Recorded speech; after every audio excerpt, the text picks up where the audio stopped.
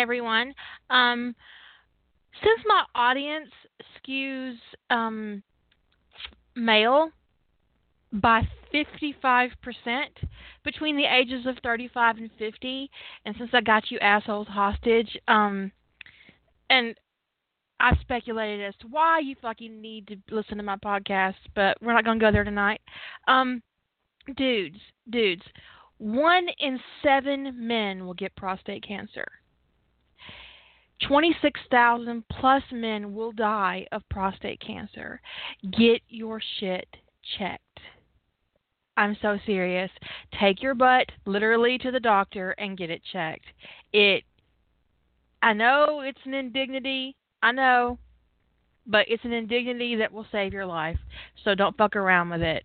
Don't be one of those 26,000 men who die of prostate cancer when it is treatable and curable and the mortality rate is great. Don't fuck around with it. Don't be that man who waits too long, it's too aggressive, and it can't be treated. Okay.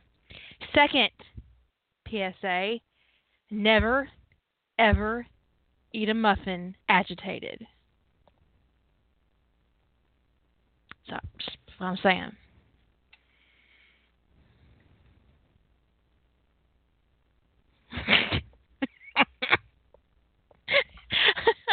So,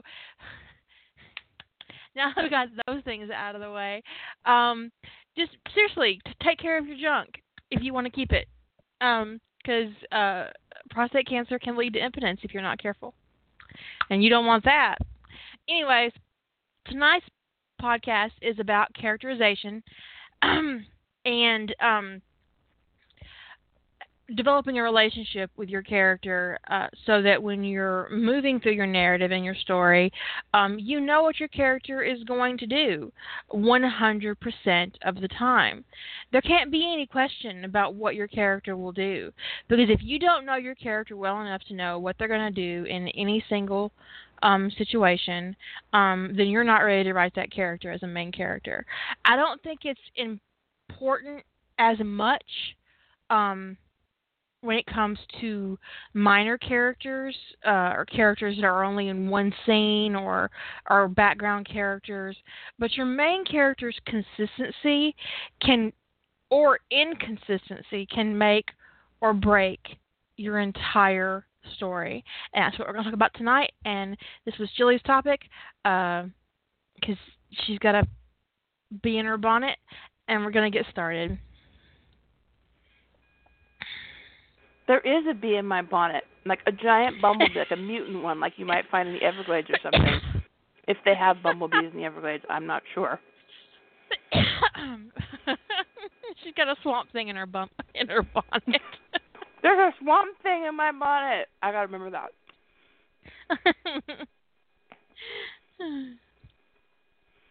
Now, characterization is something.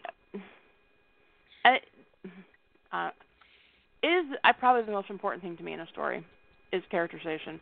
I mean, I would like to say that. I mean, granted, any of the big elements in a story that go drastically wrong can turn you off. But bad characterization, it almost makes me angry. No, it does make me angry. I mean, if I really like a character... Almost? I was like, really? Almost? Yeah, I've been having a tantrum. I've been having a tantrum lately behind the scenes. When you really like a character, especially if you find them engaging in a story or you're really with them on their journey, or in fan fiction, if a character is one you really enjoy, to see them drastically out of character... especially in the context of a specific story where you're with the character and then they do something that violates their own character, their own internal consistency that the author has established for them, it can be infuriating. That's why we get so mad at Gibbs, right?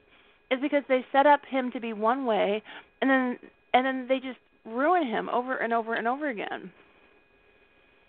You know, they set him up to be, a moral beacon, and then he lets murderers walk away because they're buddies. You know, it's infuriating, and it wouldn't be so right, and it wouldn't make you so angry if it wasn't so inconsistent.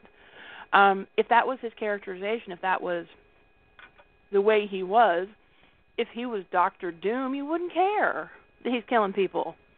But that's not who he is, so you do care, and it does make you mad.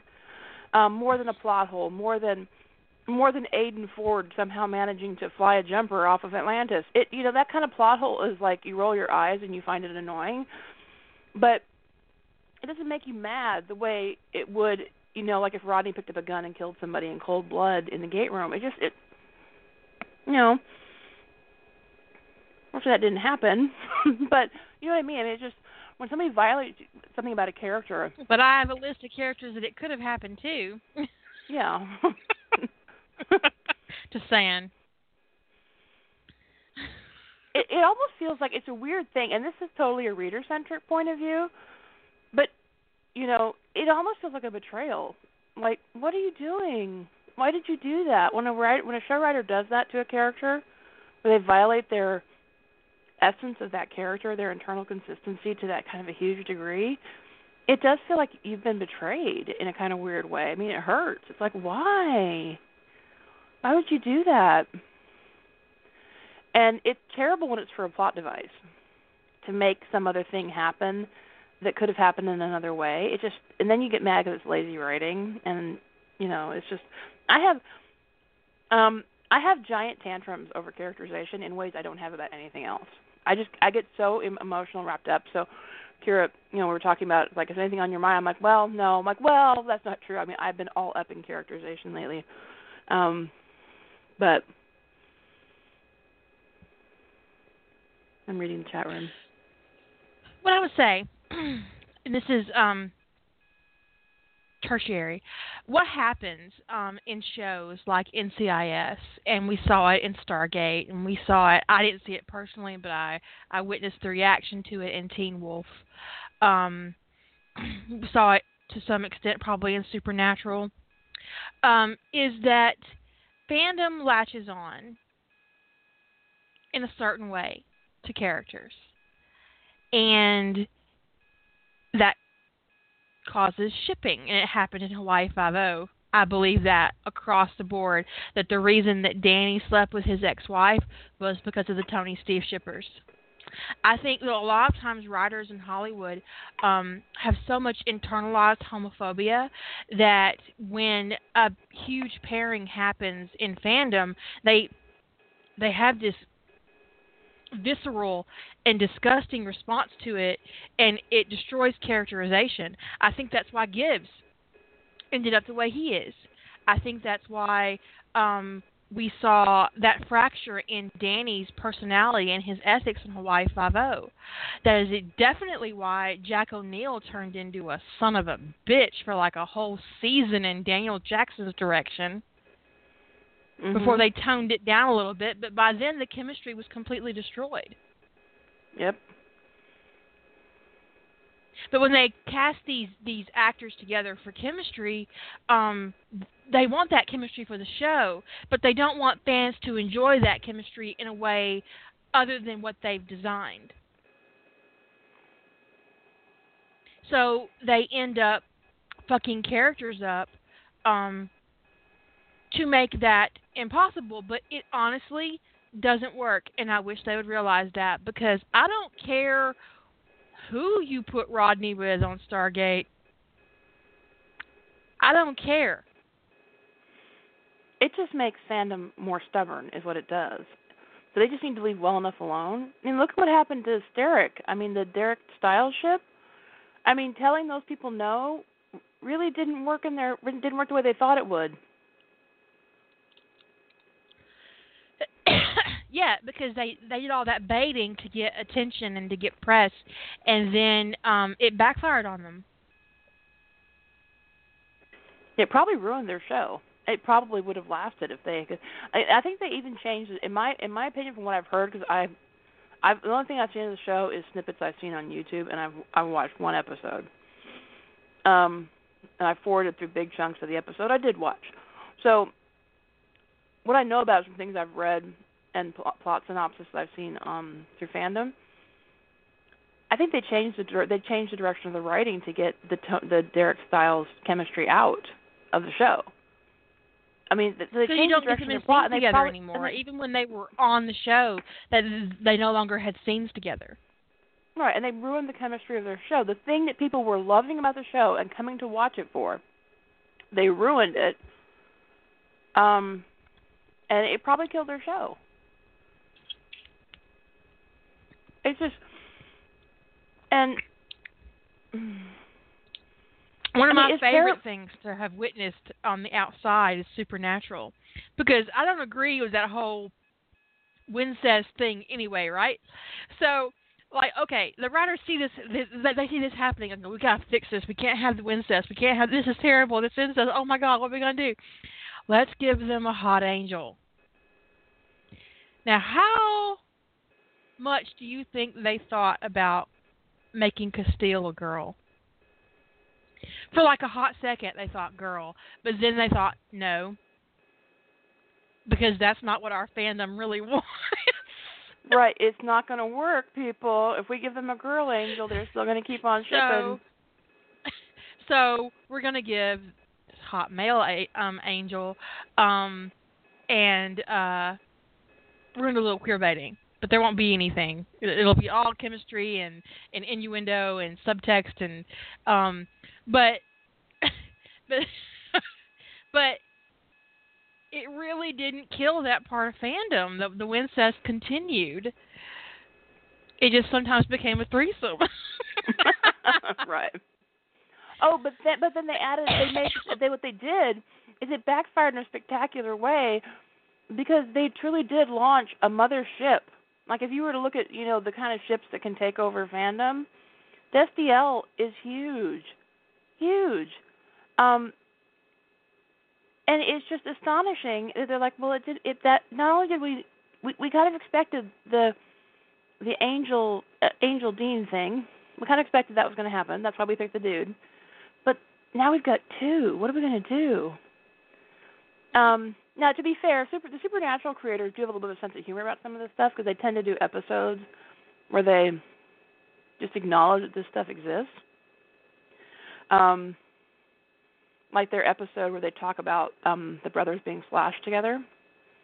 Yeah. Like, I actually find that very funny. I find that very funny that they talk about, that Sam and Dean on the show talk about the fact that they have fangirls who slash them together, like as if they were real people, which would make it RPF, right? Real person fiction in the Supernatural world. It wouldn't be fan fiction. It's RPF for Jensen and Jared. There's a lot of it. Supernatural RPF is huge. But I just find it funny that they worked RPF into the show, but it's about Dean and Sam, and they're like, ew, us together. Don't they know we're brothers? So they're kind of Supernatural has a little bit more of a playful edge about how they handle fandom than a lot of other shows, even though they still kind of are trying to turn it off. Because if they really were trying to turn off fandom, they would separate Dean and Sam completely. Whereas other shows are just like what they did with Hawaii Five-0, with having Danny B sleep with his ex-wife. A dick. Douchebag. Yeah, turn him into a douchebag. Like Stargate's a classic example of where they just completely ruined the show's chemistry with what they did with Jack. So that by the time he left the show, like, no one cared. It was like, oh. And of course, I think the show died at that point. From my perspective, I didn't like the show after that, but it's just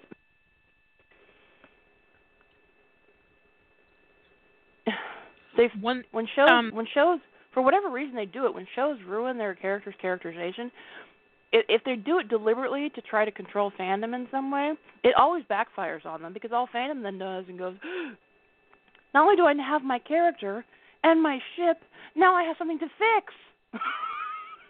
And I just don't understand the mentality. You do not want to give fandom something to fix. Which is the worst thing you could possibly do to fandom. Oh, hell yes. I wonder how many dead air tags existed 48 hours after Dead Air aired. Right. I mean, there would be times when I'd be watching episodes of NCIS and I would go, there's going to be a fuck ton of fan fiction in the morning. I'm going to stay up all night trying to fix that shit.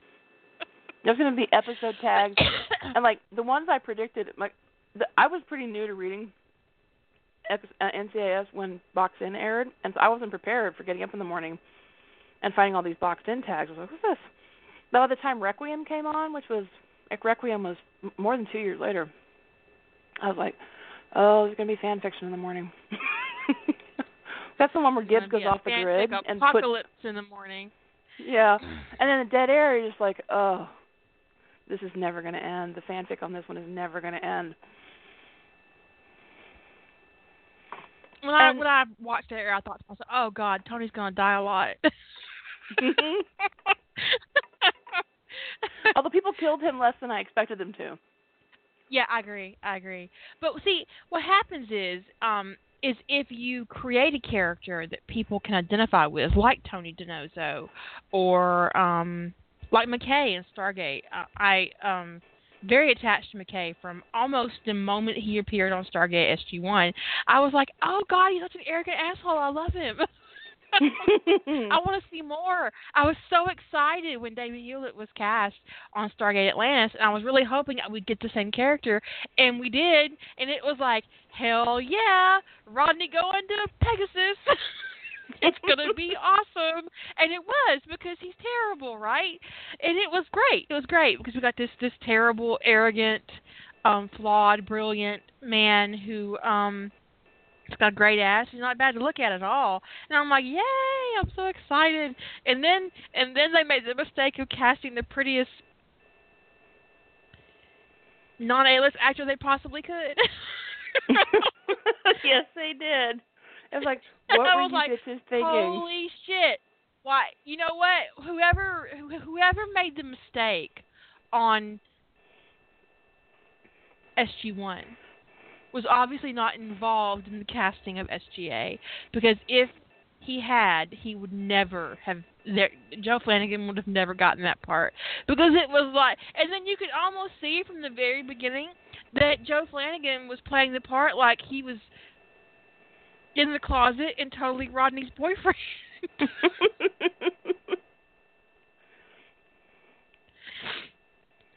Complete with that whole sleeping on the couch thing during Duranda.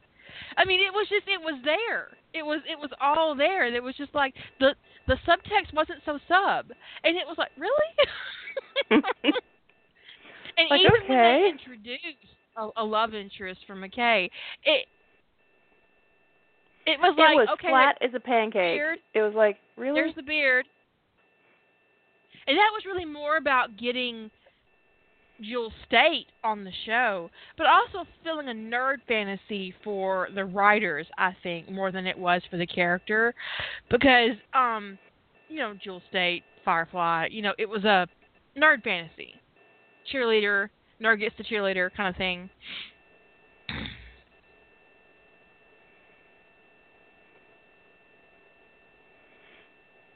And it's so funny when... I don't think it was a freak out. As far as Keller is concerned, I really do think that was about that was pure idfic. Yeah. Now that I know what it means, that was totally the writer indulging in a little bit of id, and the nerd getting the girl. Otherwise, they would set up that whole love triangle with Ronan. Just let's be honest. I love myself some David Hewlett, but there is no. Frankly, no other actor on that series was attractive enough to compete with Jason Momoa. No, okay? There really wasn't. That was just. They're really just no. They're just... They brought Ronan on, and it was like, oh, I hope he's going to be permanent. Yay! I need to look at that every week. I'm so shallow. Wow, I'm so excited. But that was pure nerd fantasy. I don't think that was a homophobia flail. Because even when it was going in that direction, even when Rodney was falling apart and telling Jennifer he loved her when he had that parasite in his brain, who, throughout that whole episode, did he demand and call for and cry for and just... It was always John. And it was just like, okay, And Yep. who did Rodney spend 10,000 years in a hologram form to save? Not his wife who died of the Hoth virus, but Shepard. During that last season, they totally acknowledged that that John was the love of Rodney's life, and that maybe he had given up on getting that love, so he settled for Keller.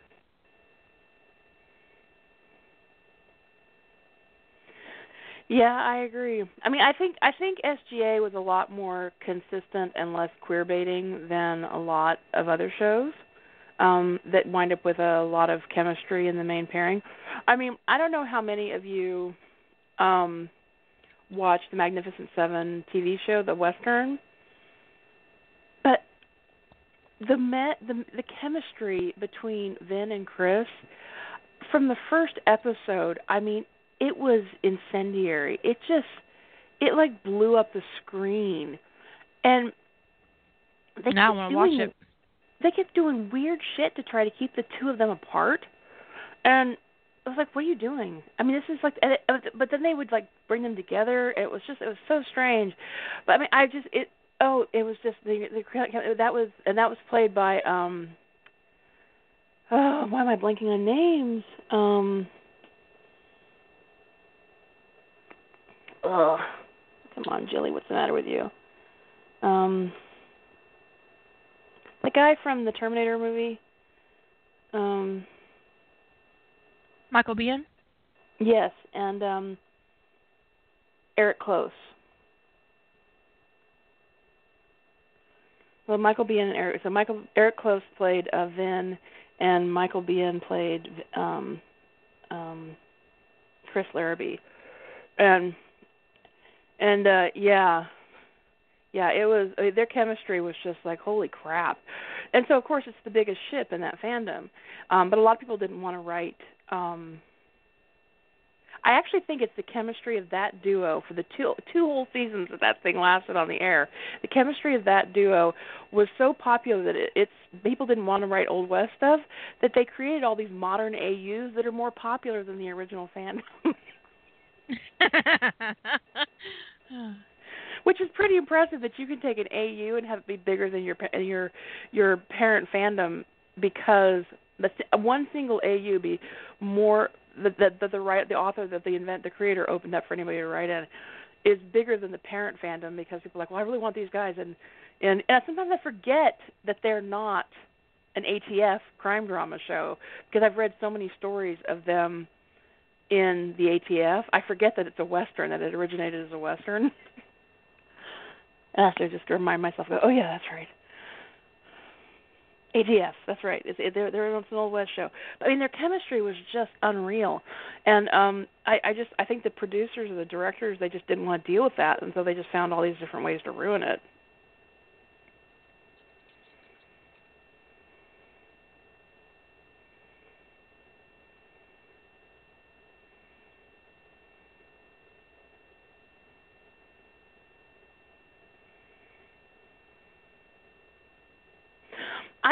I have no idea. Sometimes I wonder what's going on with the writers of NCIS. I sometimes think the NCIS writers are both, on one hand, brilliant, and on the other side, complete boneheads. Because I've never seen a show that ruins characters and is so inconsistent about characterization the way they are. There's not a single character that they have not had massive characterization issues with. Not one. You had...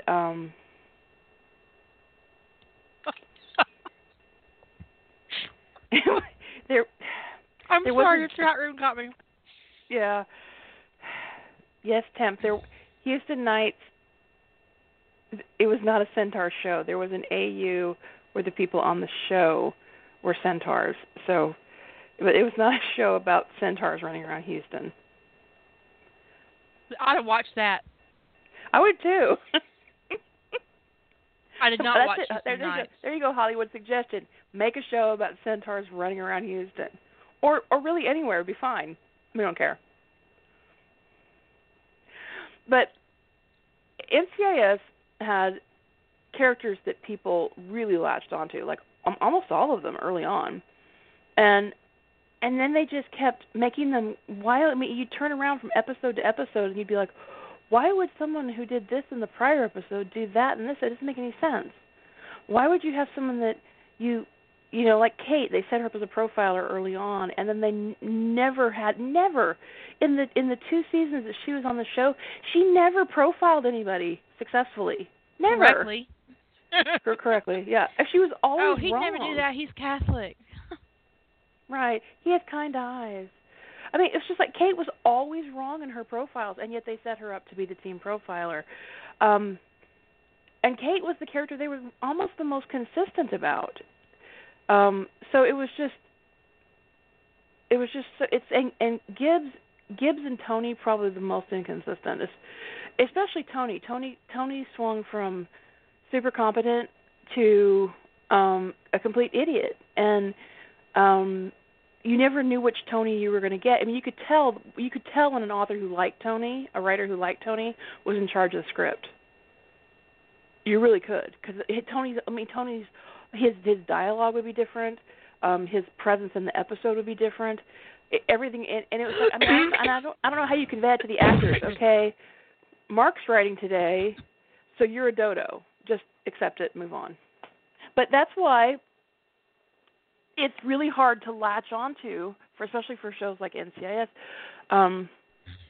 What is the core of the character? So it's why you see so many different portrayals of characters like Tony and even Gibbs that all, in a way, feel true and yet can be completely different. And it's because the show gave you so much wiggle room to latch onto something. And I think what's important for a fan fiction writer is when you're deciding how is this character, is that you decide what you're going to latch onto, how you perceive them, and some things you're going to throw away. I mean, you just have to. When you're dealing with inconsistent characterization in a show, you have to discard some stuff. You can't just explain everything away. For starters, that would be really boring. But you need to decide what that character is to you and then write them consistently. You need to not make the same mistakes that the show made and swing wildly around without any explanation. I'm very surprised, but not surprised. I think if Michael Weatherly had been single, he might have moved on. But Michael Weatherly's not single, and he had a family to support. You know, every year, for like several years running, I would read an interview with Michael Weatherly in one of the magazines over the summer, and they would ask him, what's coming up for your character next year? And almost every year there was a theme where he would talk about, we're going to see a lot of changes in Tony. He's going to really come into his own, da-da-da-da. And the fact that that was thematic in his interviews at the end of every season about what's coming up for Tony would tell me that he was, the way I read that, is that he was going to the writers going, what's going on with my character? When is he going to evolve? When is he going to get out of this box? Da-da-da-da. And they were saying, oh, we're going to do something with your storyline next year, and this is how you're going to evolve. Sign contract. Right. And so he signs on, and then nothing ever evolved for Tony. And then when he finally left the show, they asked him what he thought about, you know, Tony DiNozzo's character, and he said he felt like that there was no place for the character to go, that it wasn't something he couldn't get it out of the box that it was in. And I don't think it was him. I mean, he couldn't get it out of that box, right, because the writers weren't writing it out of the box. So I think that he knew, I mean, I imagine he knew years ago that character, they were never going to evolve that character, because evolving that character would have meant Tony leaving the team, which would have meant a complete restructuring of the show in some way. And they would have had to have reimagined their formula. And one thing NCIS has not been willing to do is reimagine their formula. I agree, Raven. Raven in the chat room says that she felt like the character DiNozzo should have got one of the spinoffs. I totally agree. I think that if they had moved Weatherly into perhaps the lead of NCIS LA, that show would be much more successful. I agree. But one of the things I thought was really interesting about Michael Weatherly leaving NCIS is that when it happened, they didn't think he was serious. They were like, "Oh, he just wants to renegotiate his contract. We need to put some more money on the table." And he was like, "No, I'm done." It isn't about money. At that point, at that point he had to know that he could get another show, and he did. CBS bent over backwards to get him another show. Oh, you want this? Would you like this? Here, look at this one. You can be really smart on this one. How did you? Because he had a movie lined up that he was going to do or something. He said, I've got this other project, and there was no talk about the show when he first resigned, when he first decided to leave the show, and then all of a sudden Bull was on the table. CBS brought up the Bull pilot. But the funny thing is, I remember talking to some people who I know in LA, and they talked about that the big draws for NCIS were Mark Harmon and Polly Perrette, and that they were the anchors of the show, and that's why Tony's character didn't get a lot of development. And there's been that perception, I think, for a long time that those, and yet when Michael Weatherly left, NCIS's ratings tanked. Which makes me wonder how out of touch. Guess what? Who really was the anchor? There you go. I haven't watched it since. I didn't watch the last season Weatherly was on, and I haven't watched this season either. I've seen a couple of episodes, enough to make me angry. Gibbs' personality completely changed. I mean, he is this kinder, softer, gentler Gibbs all of a sudden, and dresses better and acts nicer and treats his team decently. Yeah. He has to. Because Here's the thing about the character of DiNozzo. He softened Gibbs. Without DiNozzo there, McGee isn't a softener. Bishop isn't a softener. DiNozzo was Gibbs' foil. And without him there, they had no choice, character-wise, but to soften Gibbs up. Otherwise, Gibbs looks like the biggest son of a bitch on TV.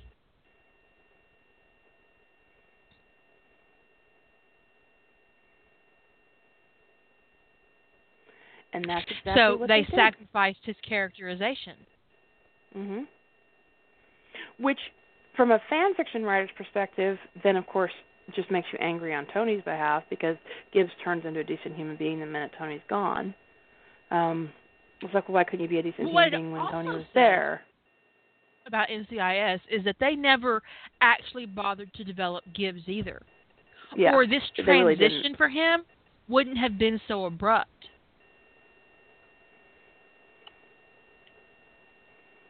Right. Gibbs suffered as much from lack of character development. He just wasn't as inconsistent. Because what happens when characters don't get developed is they become caricatures. They stay stuck and static, and they become caricatures of themselves. And that's what later season, when you look at to about season, especially Abby is the perfect example of this. When you get to about season 4 Abby, she is a complete caricature of season 1 Abby. She's not got the depth and the fun and the humor of season 1 Abby. She just strikes you as trying too hard annoying and childish. And she's almost 50.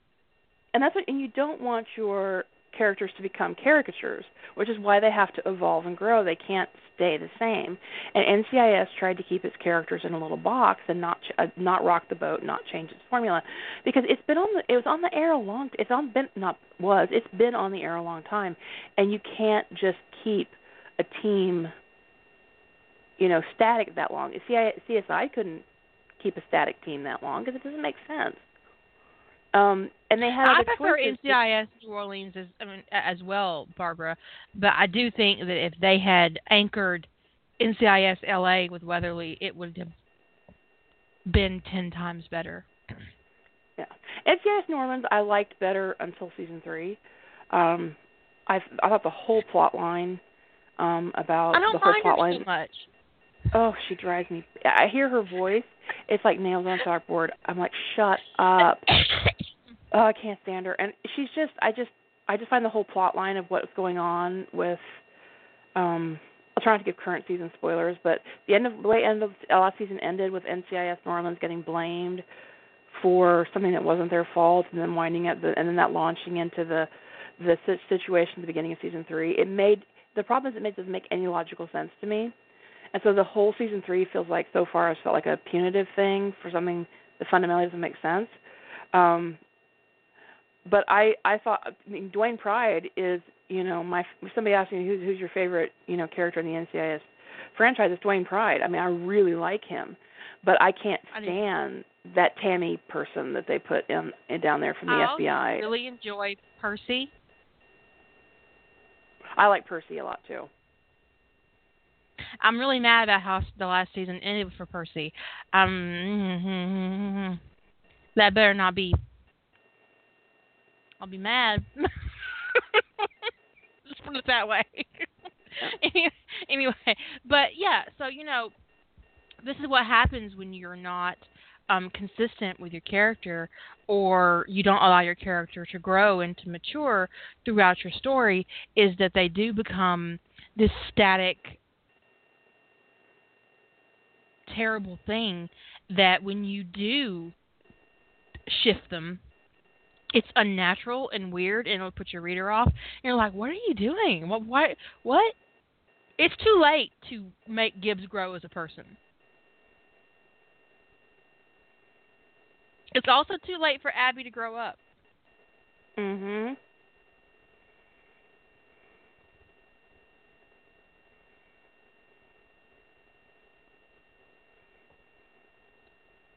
You look at the character of, say, one of the things that it's one of Chili's biggest pet peeves in the Harry Potter fandom, and it's pretty close for me, is that when writers change the way Harry grows up, and yet the events of Book 1 take place exactly like they did in canon,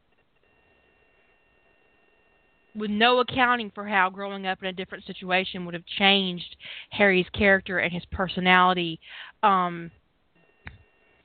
It can also be said, if you make Tony a really strong character out of the gate, moving through, saying, no, I'm not going to do this, this is unacceptable, and then you turn around and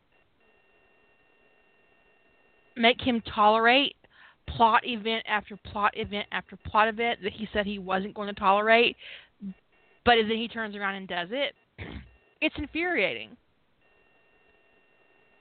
Yeah, you just can't have everything play out the same when you fundamentally alter a character. You can't have a character, and it's like, there's this weird thing. It's like you can't have a character draw a line in the sand, and then constantly be backing off from that. It's just, if they say no, you can't say they're holding the line, but then show that they're not holding the line. And that's a weird thing I sometimes think that writers don't realize they're doing, is how they're having the character say one thing but act in a different way. So the character can keep saying, I'm not going to tolerate your behavior, or whatever. This is very common in NCIS. I'm not going to tolerate your bad behavior. And then yet he keeps tolerating the bad behavior. It's like, well, that just makes him look like a dodo. Like a wishy-washy, flip-floppy dodo. I mean, are you going to tolerate it or not? I mean, then it's just words, because you can't just lip service to I'm going to be different or whatever. Isn't a change in the character. It's just actually amps up Tony's patheticness, quite frankly, when he says, I'm not going to put up with you guys being insubordinate, and then he turns around and puts up with them being insubordinate.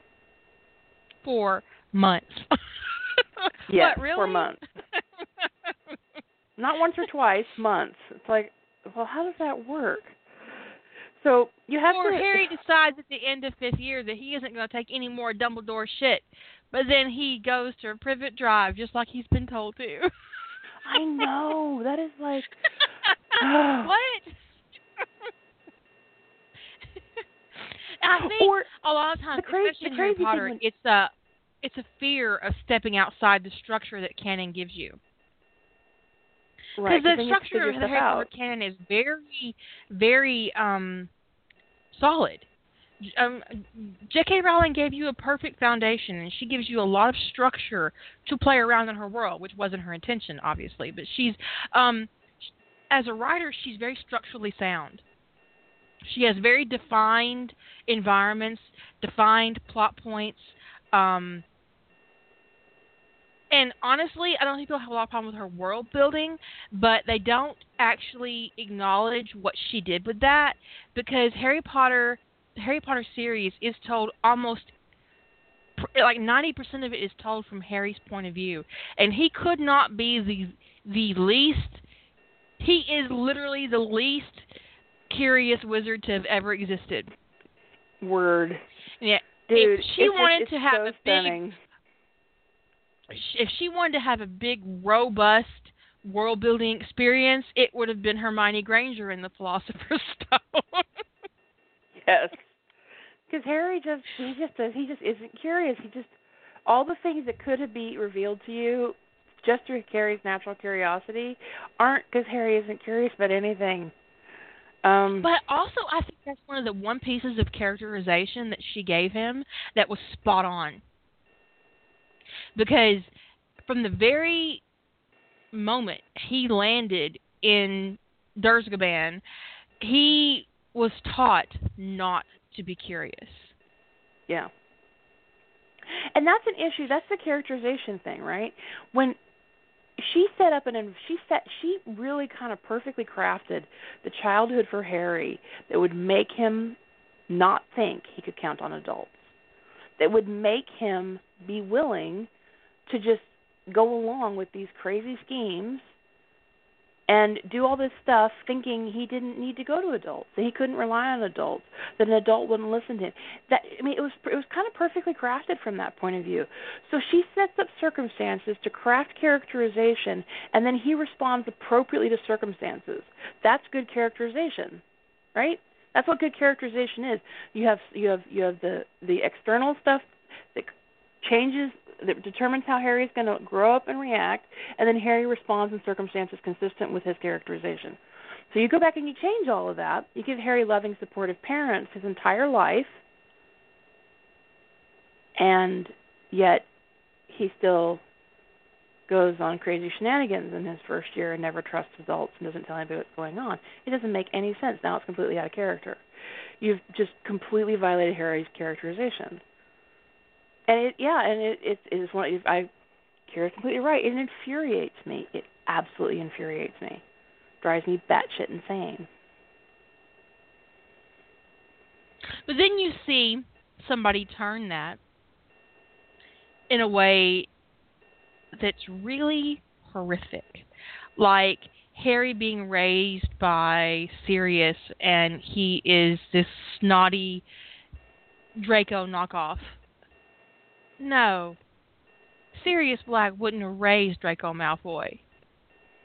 You can't turn Harry Potter into Draco Malfoy if Sirius raises him, because Sirius is the least like Lucius Malfoy character in the Harry Potter fandom. It is no. Right. If you want Harry to act like Draco Malfoy, you're going to have him be adopted by Lucius. I hate to break it to you, but or be raised by Sirius' mother. Right. That's the way that shit works. Actually, I don't know. Walburga produced Sirius. I don't know. Yeah, but she also came from the family that produced Bellatrix. Right. True. I do think, the easy way to get another Draco is to have Lucius and Narcissa raise him. That isn't a far-fetched plot point. That isn't a far-fetched plot. That Harry gets adopted by the Malfoys. That's not so weird. It could happen. It's way less. Then it ruins weird. their OTP. Well, someone once told me my name was Jilly Ship Sinker James, so I really don't give a shit about the ship.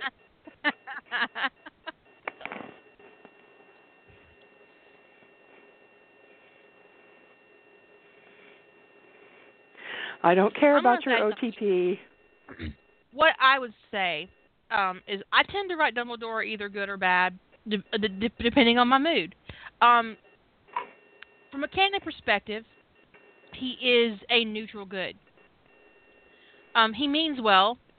He fucks it up, but he means well. He has the good of society on his mind, not so much Harry's goodness, but everybody else's. But what I would say is that canon Dumbledore would not have allowed Lucius Malfoy to adopt Harry Potter. Canon Dumbledore would have probably killed Lucius Malfoy first. Because out of everybody else in canon, Dumbledore knew what Harry's destiny was. And if Harry had been raised by Lucius Malfoy, he would not have been Voldemort's enemy. No. Unless you recraft. I mean, you can pick apart Lucius. I mean, there's all different kinds of things you can do to achieve your end. You know, I mean, it just depends on what you want. What do you want to do? I mean, do you want Lucius to be? Do you want Harry? If you want Harry to be a dark wizard who's not Voldemort's enemy, then have him raised by the Malfoys, and he might act just like Draco. I mean, it just depends upon what you want to do. If your ship is the issue, he can be raised by the green grasses. He can be. I mean, there's just all these options, but people have a hard time stepping into what those options are. Instead, they throw together. If they get they take an idea that feels less, I don't know, maybe less complicated, or it would require less picking apart. I don't know, and then they come up with a characterization that doesn't fit the environment that they've crafted. I'm not imagining that. I need to not imagine that.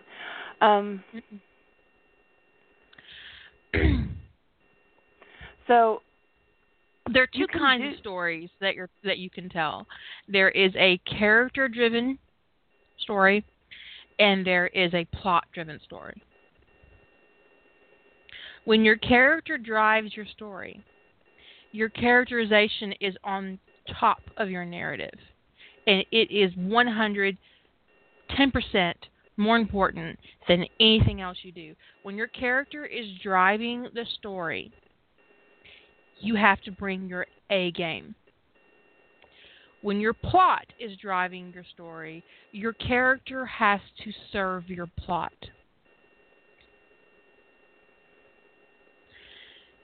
And that means that your character's background has to meet their plot actions 1, 2, 3, all the way down the row.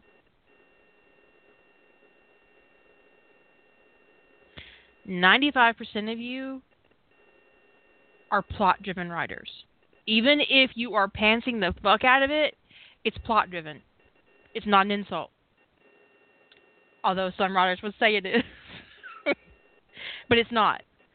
So when you do that, your characterization must be spot on to fit your plot, which is what Jilly's talking about. If your character grows up in Dursgaban, Harry has been neglected at the least. He's been neglected. He's been treated like a second-class citizen.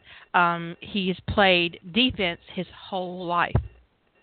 He comes into Hogwarts, he's not going to play offense all of a sudden. And if you want him to have that switch, he needs to have a catastrophic event. There are several times in Harry Potter canon where Harry could have had that break that knocked him free of the mindset that Petunia drilled into his brain. And the first one comes when he sees Voldemort under that fucking turban. That could have been his moment. The second one is when he's dying because he's been bitten by that basilisk. That could have been his moment. And you can take these moments, and fan fiction writers often do take these moments and turn the character, and it becomes a moment, okay, enough, fuck this shit. This is, those are moments where it's easy to turn an abused, neglected, defensive child into an offensive force within the confines and structure of Rowling's canon. Does that make sense? Makes sense to me. I hope it does. Well, often I've discovered, Jilly, that you're not actually a good audience for that. I know. Yes.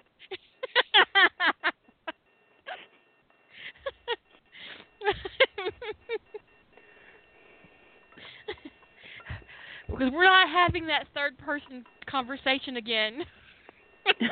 You assholes. I love you guys. I love you, but we're never having that POV conversation again. No, never. What's point of view? No. No. Characterization and fan fiction. One of the things I like about fan fiction is that fan fiction allows you to characterization. I think is one of the harder skills for writing original fiction. And I know not everybody wants to write original fiction, but some of you do. I think characterization is really the hardest thing to master because characterization is and maybe I'm biased, but characterization will turn me off of a story faster than almost anything. Really flat characterization is really unappealing to me. It's like, well, this is really the characters. And it's because I'm also a character-driven reader. You know, I really like reading about interesting characters. I really like a really riveting plot too. But if it's a really riveting plot and the characters suck, I'm not going to keep reading it. I got to have it all. And you want the cake and eat it. I mean, what's the point of having cake you're not going to eat with frosting? So one of the great things I think about fan fiction is it allows you to take characters and play with characterization and play with recrafting it, taking an established character and tweak it, move it, shift it. You know, how do you take someone like Dumbledore and, you know, change him a few degrees from, you know, neutral good to, I actually think Dumbledore, as the series went on, really did take a good slide towards true neutral. Yeah. Yeah. Which is really dangerous because, you know, I think a true neutral can be a really dangerous character. I think you see that turn for him when the diary is discovered, when his speculation about the Horcruxes is realized, and he realized deeply how much of a threat Voldemort still remains, and Harry stops being a child because he's already revealed himself to be a Parselmouth. He's already revealed himself strong enough to kill a basilisk. He's proving himself over and over again to be Voldemort's equal, and he stops being a child and he becomes a weapon. Yeah. And so I think he made a shift from where we see him in the beginning in the way he kind of is in that sort of that alignment thing. And I think that when that kind of happens to a character, that kind of influence is probably not good. Because it means something is pulling at them, and that's where you get the evil influences. And because Dumbledore made that shift in canon, it's easy to shift him a little bit further and make him worse. It's also easy to shift him and make him a little better than he was in canon, give him better motives than it seemed like he had in canon. So characters that kind of are, you know, the closer to neutral characters are, the easier they are to kind of turn them a little bit, you know? And play with their characterization, amp up certain traits, and still make them recognizable. And fan fiction is great for picking out characters you can do that with. Tony is one where you can, you could write Tony as a complete idiot buffoon and probably have it resonate as sounding in character. I wouldn't like it. Please don't. But you could.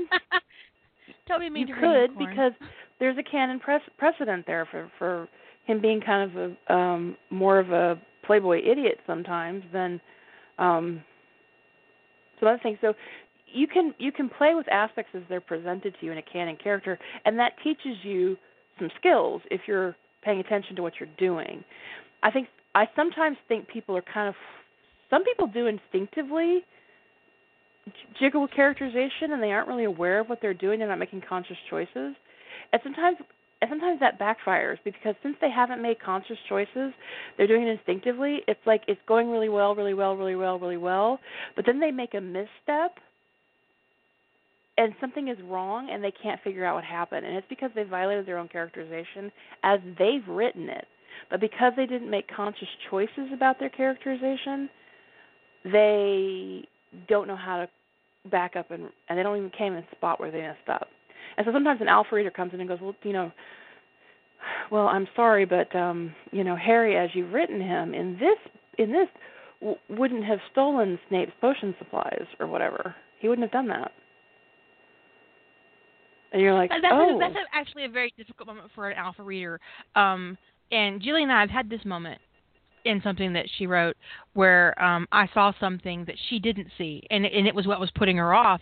And I was like, oh God, do I tell her? Is she doing this on purpose? If I point it out to her, is she going to get offended? And the first time I had ever alpha read for her, and I really didn't know how she was going to respond. And when you have that situation as an alpha reader, it's best to respond with a question. It's always actually better to respond with a question than an accusation, because it's oftentimes completely not on purpose. Did you mean to make Tony a pansy? Is not a good question. Yeah, that's very Did you mean to have Tony respond from a place of weakness in this scene? That probably would still offend some people, but there's just so many ways. But sometimes you have to ask a difficult question. Are you aware that you have this whole thread of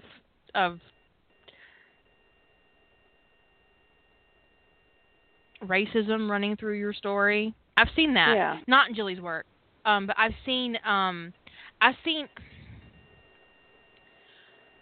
sometimes racism can be so casual that you don't realize you're doing it.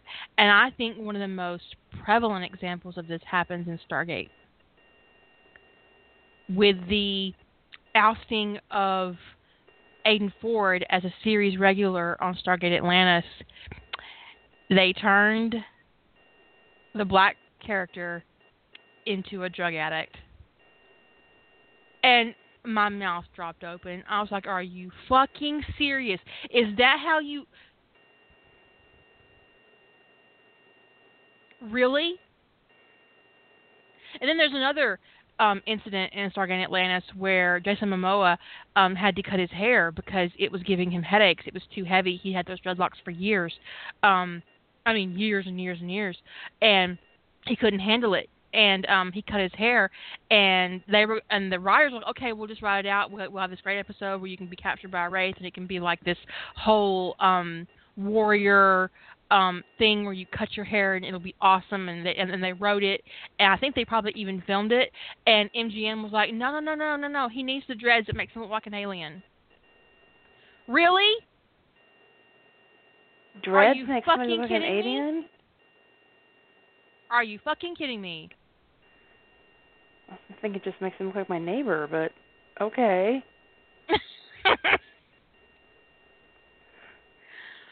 But I don't think that, looking at it from an outside perspective, that they meant that to be racist, but it was particularly racist. And turning Aiden Ford into a drug addict was particularly racist. It was very casual racism. Oh, how do they get rid of the black kid? Oh, we'll just make him a drug addict.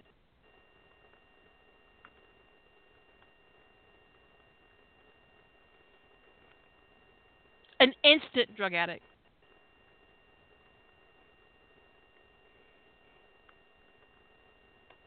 But the white dude that got fed on repeatedly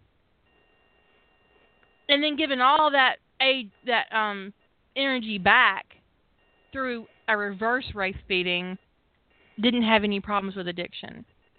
Later on, when they're all dosed with wraith enzyme and Rodney overdoses on it to escape, he doesn't have any problems either. Yeah. But Aiden Ford immediately becomes an enzyme addict, a drug addict. And not just a drug addict, is that in order to feed his habit and to keep it going, he creates a criminal empire practically and gets other people addicted to drugs. He's a fucking drug dealer in Pegasus.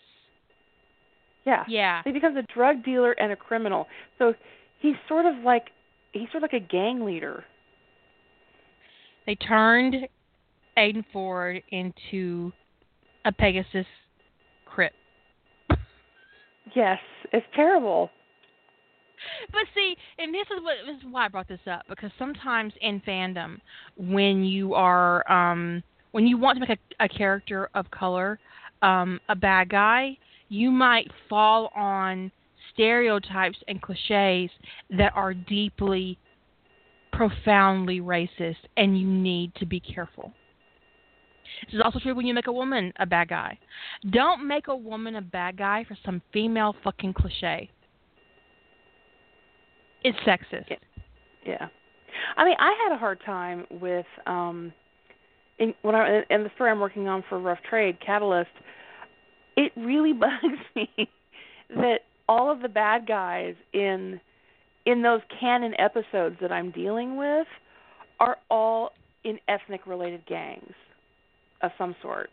You've got the Chinese gang, you've got the Yakuzas, you've got the Irish, you've got the Mexican gang, the Mexican cartel in the NCIS episode. It actually, I mean, I was sitting there going, I mean, and the thing is, there's something, I mean, I'm working with those events, but I was sitting there going, oh, this is just,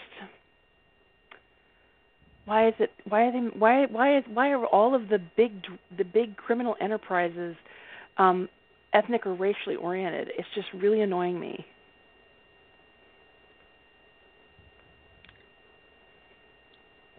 So, you take a character like Derek Morgan, who was a cop, turned into an FBI agent. You don't turn him into a thug to make him a bad guy.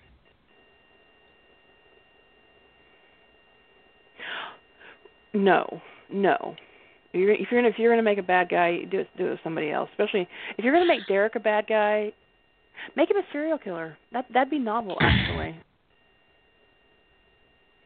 But this is a complete aside. It's not really about characterization.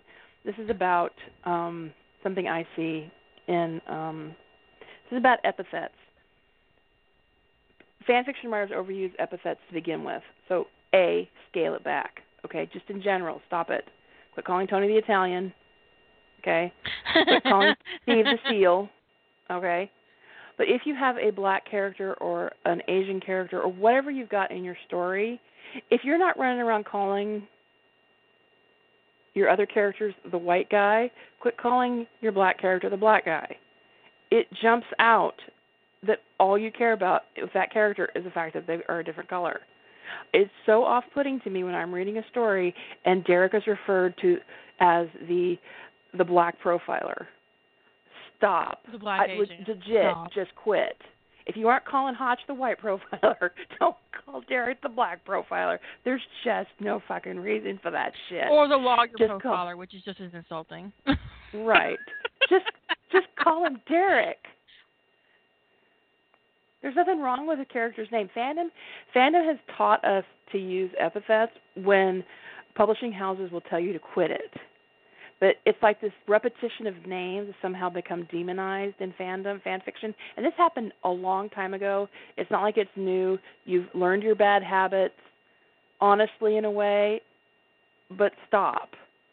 Okay? You happens don't need because in slash writing you have he, his, her. Yeah, it becomes difficult when he did this, he kissed him. You can do it some, but but it needs to be relevant, right? It needs to be relevant. Like if you need to remind someone, you can use epithets to remind someone subtly what someone does. Like if you want to remind somebody that somebody's a chemist, like you've got a room full of scientists, and one of them gets up to do something, and you want to remind them that this one's the chemist, call him the chemist or the botanist or something like that.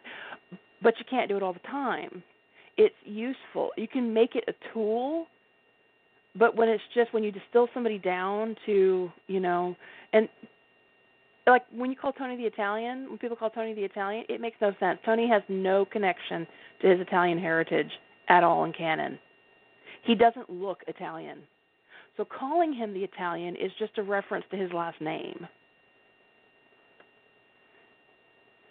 Also, keep in mind that a lot of times, calling somebody the botanist is descriptive. But a descriptive term should never replace the person's name. Right. So, especially in dialogue, because you don't want Gibbs calling Tony the Italian. I've seen that. Don't do that shit.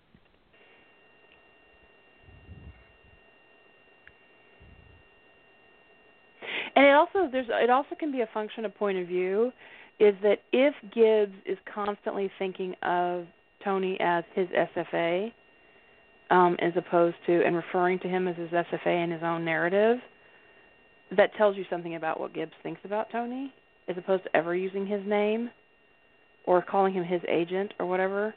So you're conveying something whether you mean to or not. So be careful when you do that. We had this discussion about depersonalization.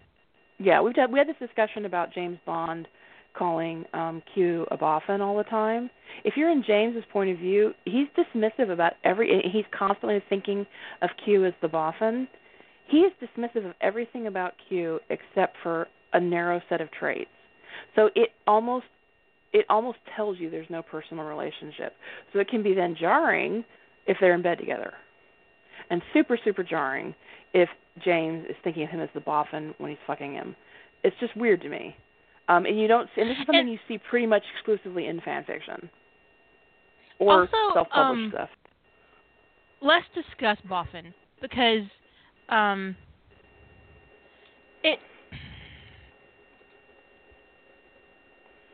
it's a dumb word. Okay? It's dumb. It's so it's prevalent. dumb, and it's also used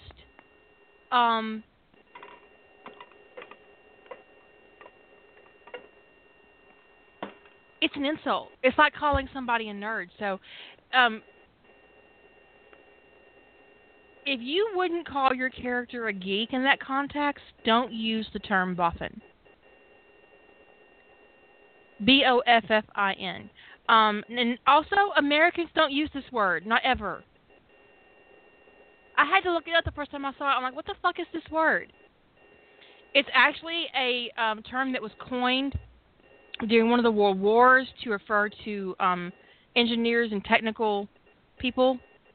And it got kind of brought up again in British culture to refer to geeks and nerds and stuff like that.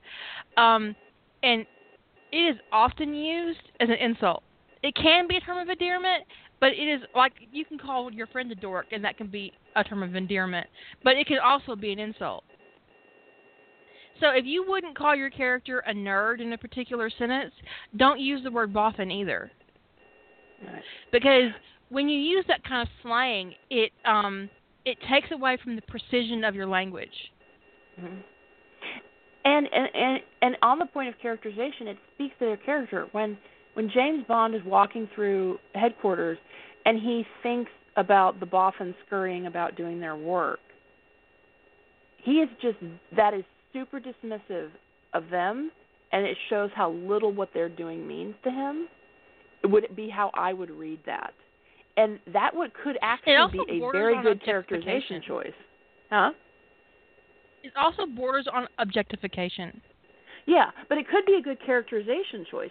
So if you're doing it on purpose to show that he has no insight into what they do, that he doesn't care about what they do, that he kind of objectifies them, that might be a really good word to use, is to have him be that dismissive of them and use that particular word. If that's not what you're intending to convey, however, it might not be a good idea. Because that kind of objectification is, in that sentence that she said, basically implies that James Bond thinks they're all one big machine working for him. That their product is more important than them individually. Right. And he may see them that way. That's a choice that you make for the character.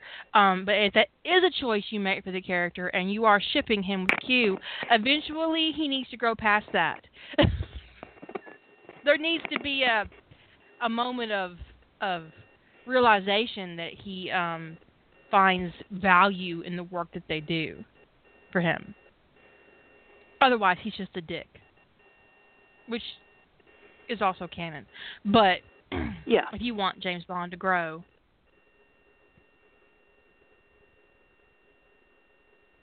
I mean, none of the How other people writers who've ever written him did, but, if you want him to grow. I mean, how canon people writers, not fan fiction writers.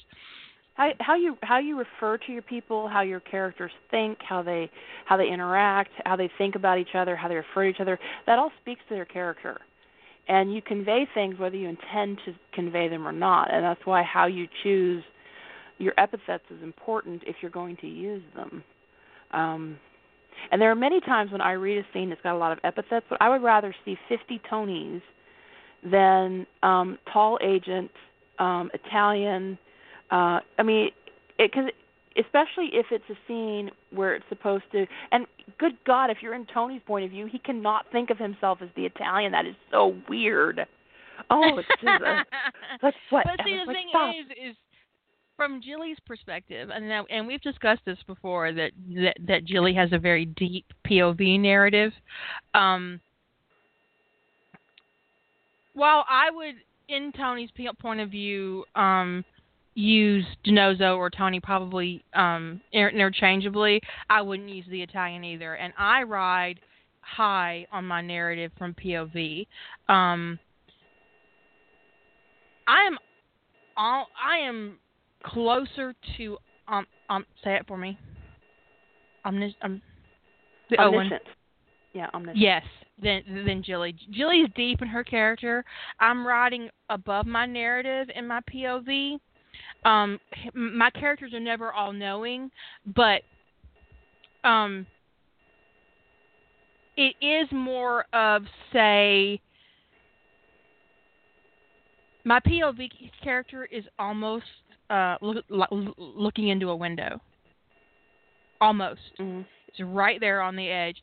And I'm not suggesting that you emulate me or Jilly or anybody else. This is part of your author voice. This is who you become. The shape of you as a writer is defined on how you weave your POV into your narrative. And this is honestly not even a conscious choice. I don't even think I realized that about myself until I realized what she was doing. Yeah, because it's funny. It came up in a beta once where she had been very consistent about John. We were in John's point of view, and John had referred to himself as John every time until the end, and all of a sudden he was Shepard. And it threw me. Now, she does that. She does switch between John and Shepard or Rodney and McKay in most of her stories, but in that one scene she hadn't done it. And I don't go back and check and see people resolve stuff. So I don't know if she added more Shepards in to balance it out, or if she just left it the way it was, because it wasn't important. But this really threw me that he's thought of himself as John this entire time. Because Tony, in my stories, if you're in Tony's point of view, he never thinks of himself as DiNozzo. He is never DiNozzo in his own point of view. And how characters think of each other in their point of view and in their narrative is reflective of what's going on with them. So when Tony doesn't know people well, he always thinks of them by their last name. And when he knows them better, or when they are on a first name basis, he starts thinking of them more often, maybe not always, but more often by their first name. And as when he transitions into a relationship with Gibbs, he will be Gibbs in Tony's head, or Boss, until they're in a relationship, and then gradually he'll become Jethro in his mind. And then he will always be Jethro in Tony's narrative, and he will never be Gibbs unless they're at work. And that's something that I do almost instinctively, but there's also it's an unconscious. But at this point, it's also deliberate. When I noticed it about her, I was doing a beta for her, and it was a scene where John and Patrick Shepard are in the scene, and it's in John's POV, and she did a dialogue tag with the word "dad." Dad said, because it was in John's POV and it was Patrick Shepard speaking, and I went, "Whoa, what?" Because John, when I write John doesn't John doesn't assign that kind of relationship data to dialogue tags. It's always Patrick, Matt. It isn't my brother said, my father said.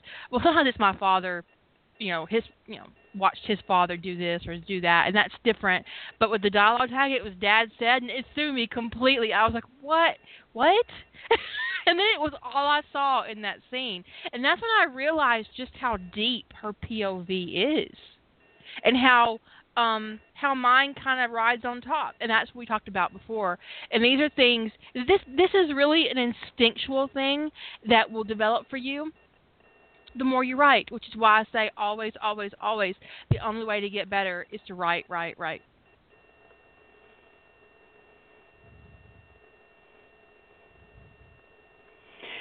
Yeah, and everybody will settles into their own depth in their POV, as to how deep you go. If I would say if I wrote exclusively in one point of view in a story, I would say that I wrote in deep third person. But because I do switch POV, I don't go quite that deep. But that using dad or mom in a dialogue tag actually is a hallmark of deep third person. Which is almost practically first person. Right.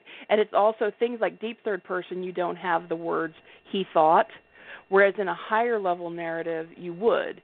Like, oh my God, that's crazy, he thought, is a hallmark of a higher level narrative. Whereas in a deep third person you just have the thought, oh my God, that's crazy, period. And you would probably put it in italics to indicate that it was a thought, but you wouldn't tag it.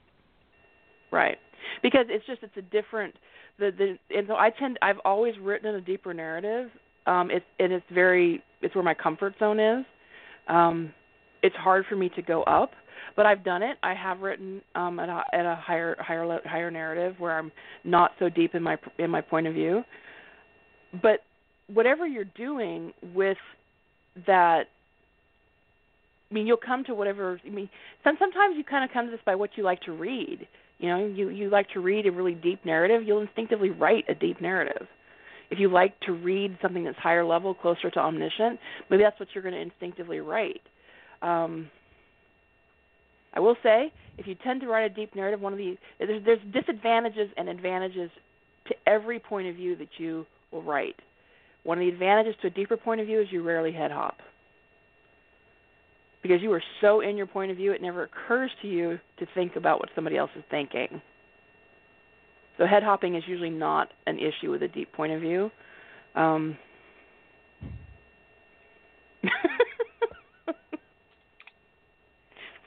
Sorry, somebody made me laugh. Something in the chat room.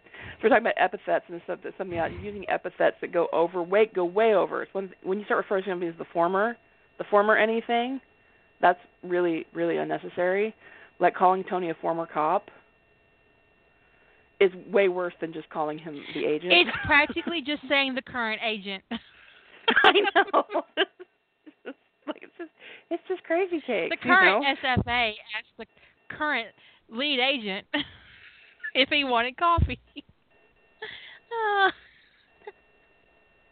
But I'll give you a disadvantage of writing in a deep point of view is you have to really sort, when you change points of view, when you're in a deep point of view, you got to really sort out your character voice.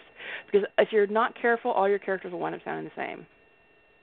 Whereas when you write a little, in the narrative, I don't mean in your dialogue, I mean in the narrative, because they can all start to have the same feel when you're in a deep point of view if you don't have your character solid in your mind. Whereas in a higher point of view, I mean, when you're writing at a higher level in the narrative, you don't have to worry about that as much. Because you're not bringing your character voice to the narrative. You're only bringing it to the dialogue for the most part.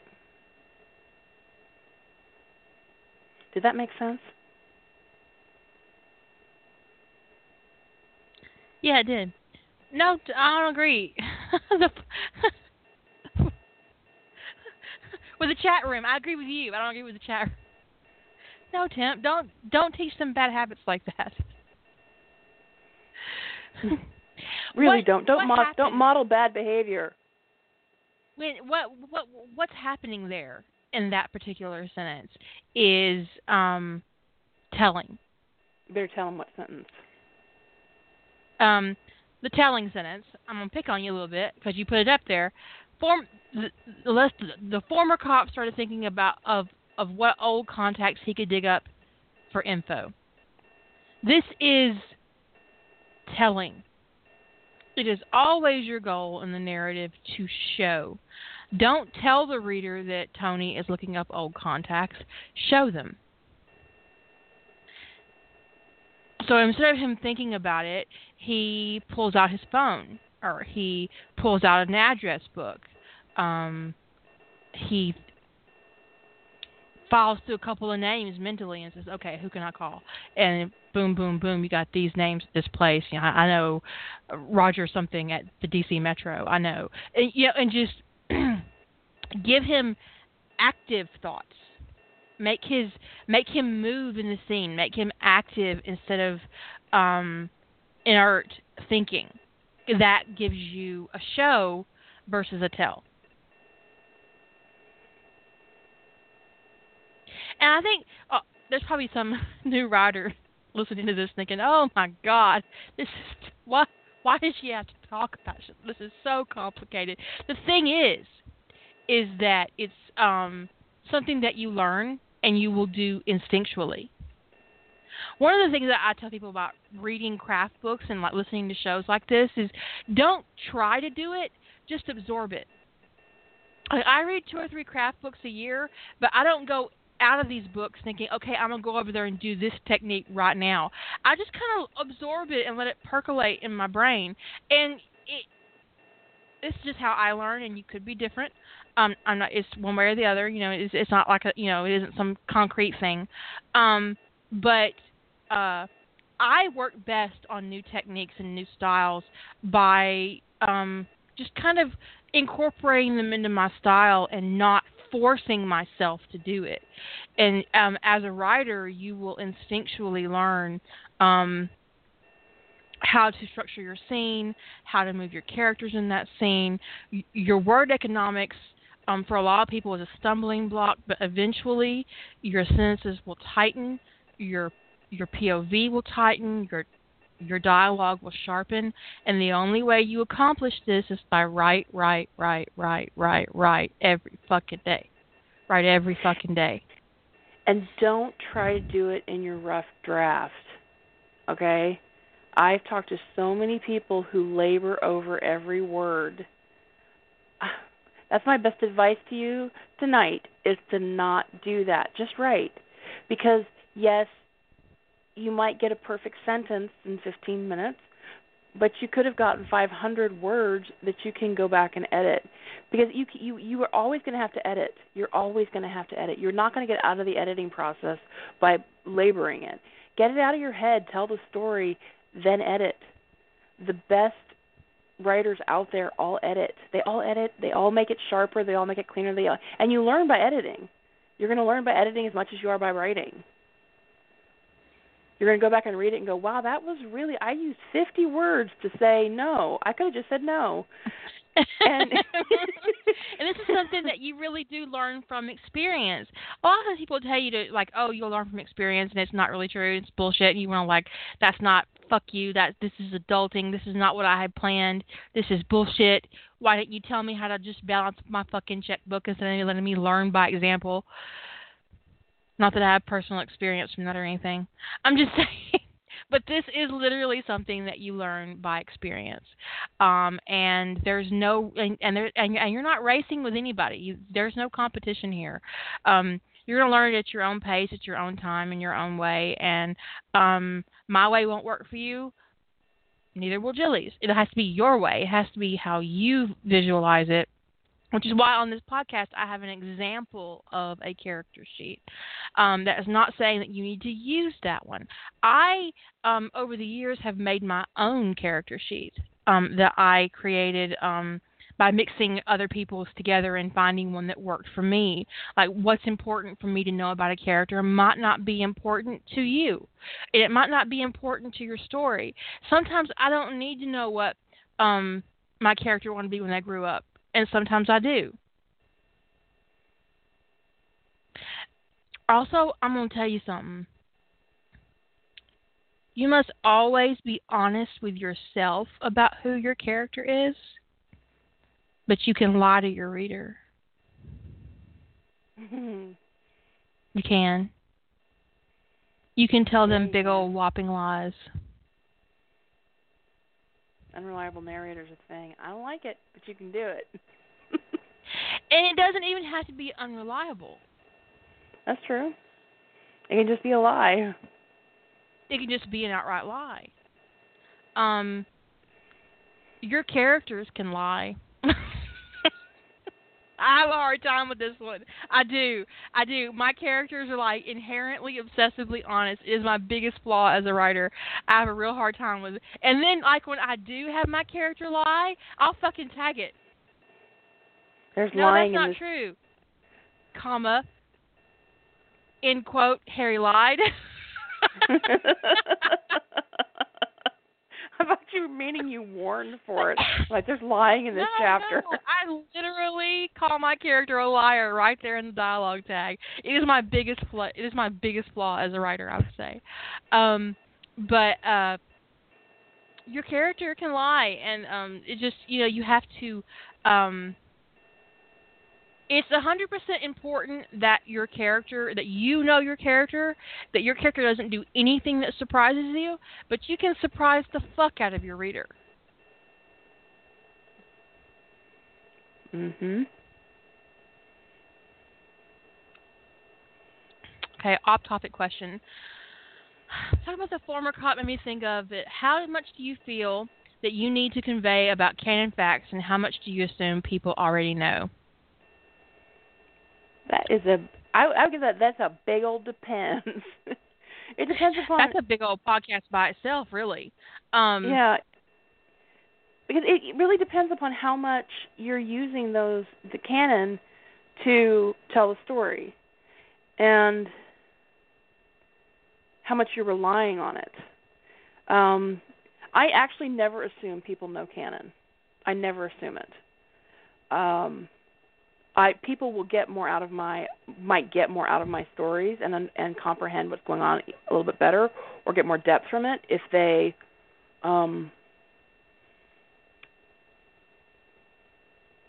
know canon or have seen the episodes in question. But I don't ever make the assumption that people are going to remember it. One of my actual pet peeves is retelling episodes, so I try not to do it. So for instance, in Catalyst, I use an episode of Hawaii Five-0 a lot in the first episode, and in the first episode of Season 8 of NCIS, in the second episode of Catalyst. I don't think I use a single canon scene in either. I use before, after, around, and I talk to the canon events that are relevant for the reader to comprehend what's going on, but I don't actually touch on the scenes or the dialogue or anything that's actually used in the actual episodes, because it's just a personal thing that I don't like is regurgitating things that I could go watch on TV. It's rare that I'll pull. I mean, every once in a while you just kind of have to pull a line of dialogue from a show because you're just like touch on it, but it's rare that I do that. But if you're gonna tell around like really in an episode, one of the worst things you can do is not fill in enough detail that the reader comprehends what's going on. Because even if the reader has seen the show, they may not remember enough details to follow what's going on. So you have to tell it not inch for inch like the show, but you have to tell enough to convey what's going on. And you have to walk that balance between retelling the episode and giving people not giving people enough information. There's honestly nothing more boring to me than me being told canon. I'd rather not know. If I've forgotten the events of Boxed In, that's not your problem. And this is actually one quirk of fandom that I do think can kind of make you lazy on the world building, which is why I've tried to get away from writing within canon events, because it was making me kind of lazy on my world building. So I've been kind of like expanding and kind of experimenting with different AUs, because I was really relying too much on canon events to build my world, and that's just not good as a writer. And I think that's a crutch that you get in fandom that you have to be really careful with. And I was thinking about it, and I have honestly never once explained the Stargate in one of my Stargate fics because I assume that all my Stargate readers know how it works. Right. It's sort of like you pick up a Harry Potter fic, and the first thing that they tell you is that Harry Potter lived at number 4 Privet Drive with the Dursleys, who were his aunt and uncle who didn't like him and didn't like magic. We know that. There are probably 100,000 Harry Potter fanfics that start that way. We know. Legit, we know. It's hard for me because I rewatched the 3-episode arc, which I hate this arc. I rewatched the 3-episode arc for Spider and the Fly in order to be able to write the 2nd episode of Catalyst. And not because I wanted to explore that episode, but because I wanted to have consequences for that episode because I'm diverging from canon.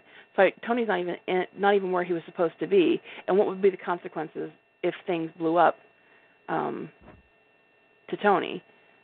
So I didn't want to retell those episodes, and there's huge chunks of details that I did not touch on in those episodes because they're not relevant to the story I'm telling in Catalyst. It's not relevant that Abby went to Mexico. It's not relevant that she was manipulated into investigating Pedro Hernandez's death. It's not relevant that she, and also Tony doesn't know any of this. He doesn't know that Abby found out about that Gibbs killed Pedro Hernandez. It's not none of that stuff that went on in the background in the first episode.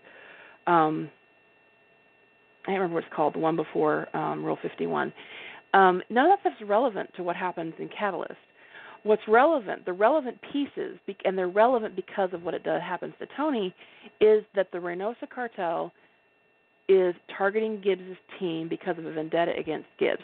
So I have to convey that. I have to tell the audience that. Does it matter why they've got a vendetta against Gibbs? Well, I'm going to relay that they think Gibbs killed Pedro Hernandez. Whether he did or not, irrelevant. So that's important to relay that that's what's going on. And that they're going to come after Gibbs. What's interesting is that she even had Steve say it. That doesn't matter. Doesn't matter. Right. Doesn't matter to our purposes. Did he do it? Steve's like, I don't care. He's on our jurisdiction. It's not our case.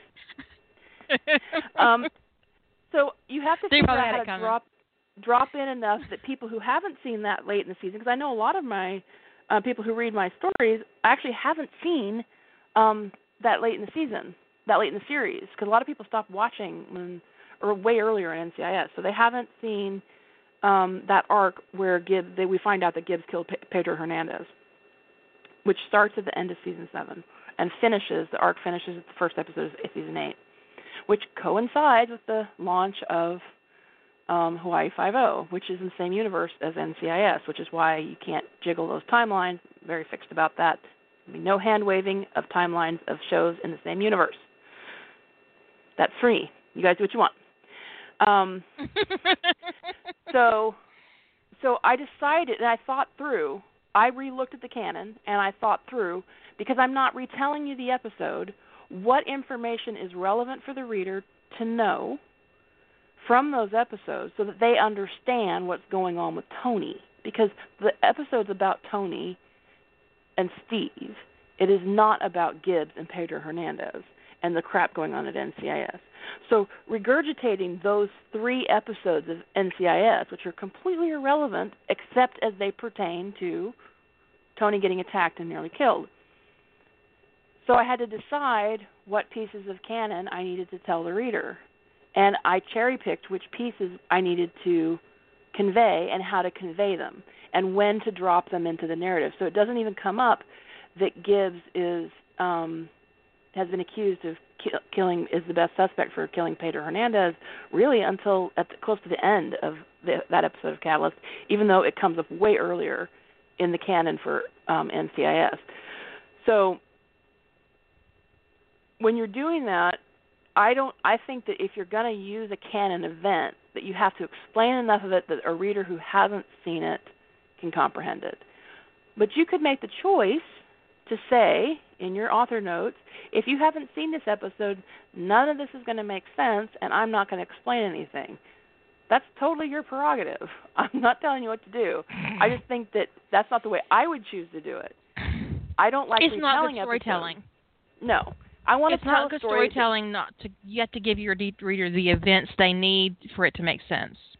Anything else is unnecessary. Right. So giving you guys all of that Spider and the Fly arc would be pointless. It'd be a lot of exposition that served no point because it's not relevant to Tony and Steve's story. So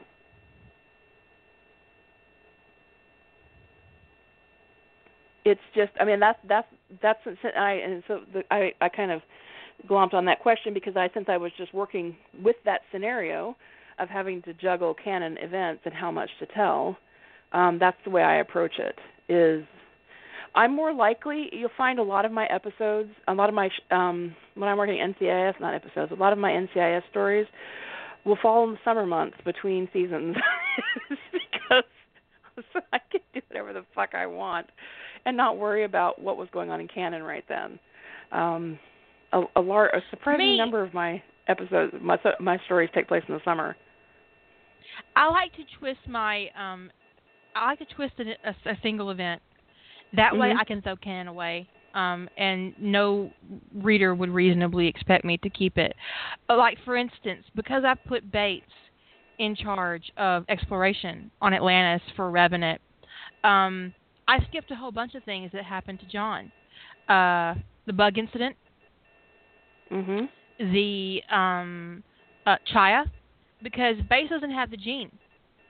Nobody on his team except Rodney has the gene, and Rodney's spending most of his time on the city unless Bates finds something ancient enough that he thinks that Rodney needs to see. Then he comes back and gets him, because he's not going to be responsible for having his CO's boyfriend off planet for no good reason. So Rodney isn't out there trading for food, which I thought was probably a dumb idea to begin with. But because John's not out there in Pegasus making a mess, and Bates is an entirely different person, an entirely different character, and he's approaching this as an intelligence operation, and they're controlling how much anybody knows about Atlantis, the Janai just don't know what they are, and they don't know where they are. So it's really kind of, I've tweaked it, that one character just kind of tripled out through the entire thing, and everything is kind of rearranged. And then I did what I did to Weir because I was... Because why not? Tired of her. Well, it happens to her in canon. She does get a head injury, and the only reason she survives it intact is because Keller does what Keller does, but Keller's not on Atlantis. And this Rodney wouldn't have done it, because this Rodney isn't so interested in proving himself to Elizabeth Weir, to regaining her trust after Duranda, because Duranda hasn't happened.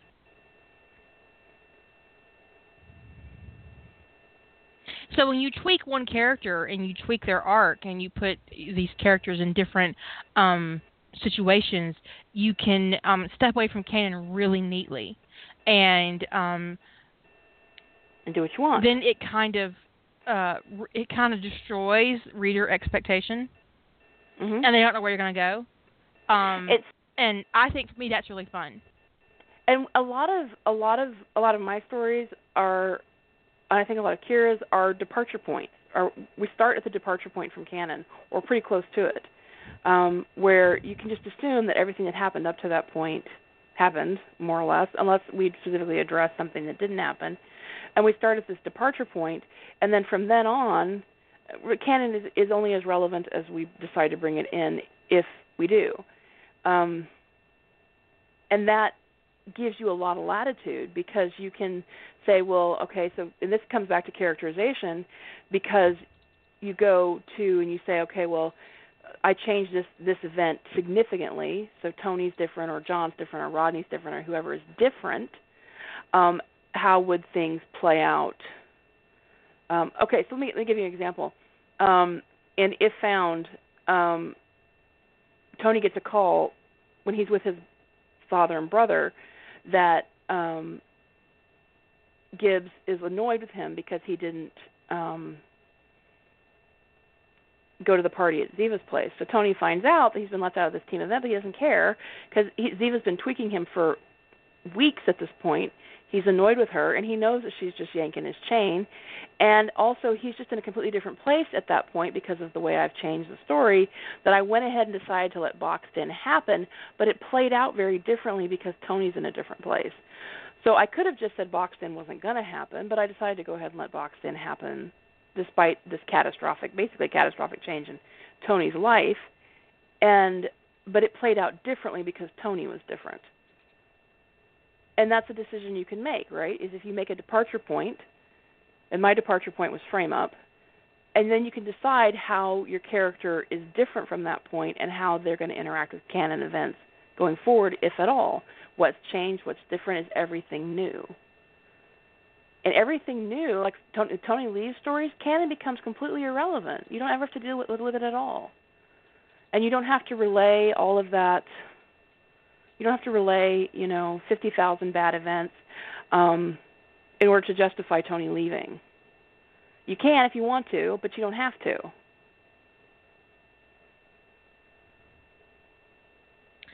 What I would like to see is a story about Tony DiNozzo leaving because he wants more. Before there's any betrayal, before there's any fucked up Ziva moments, just like maybe when Kate dies, before Ziva is ever assigned to the team, he has had the plague, he's lost Kate, he has an epiphany. I want more than what I've got going on here. And he just goes. And he asks for a transfer, or he goes and joins the FBI, or he moves to Hawaii and becomes Magnum. And eventually meets Steve because Mothership. Yeah, hello, Mothership. Because you don't need canon to justify Tony leaving. You can use canon to justify Tony leaving. That certainly works too, but you don't need it. Tony could Rhoda just decide. Is after a whole bunch of Ziva shit. I mean, like, just before Ziva is even assigned to the team, he's not mad, he's just done. Yeah.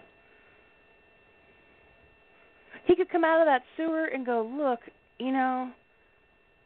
I got chained up with a guy who had nearly been stung to death by bees. He didn't even want to try to help save himself. I had to take my belt off. I had to save this Marine. The rules are fake. I need more. I spent all day in a sewer. I don't want to do this anymore. I'd like to get laid. I'd like some beach and some sun. I want to be I want a Hawaiian shirt, a tacky one, a really, really tacky one. And I want to be able to wear it every fucking day and no one look at me funny. And I want a Ferrari. That's just, you can do, you can kind of do, you can do what you want. I mean, that's sort of the great thing about fan fiction is you can do what you want. But,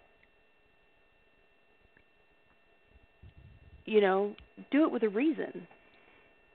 Do it with deliberation. Do it on purpose.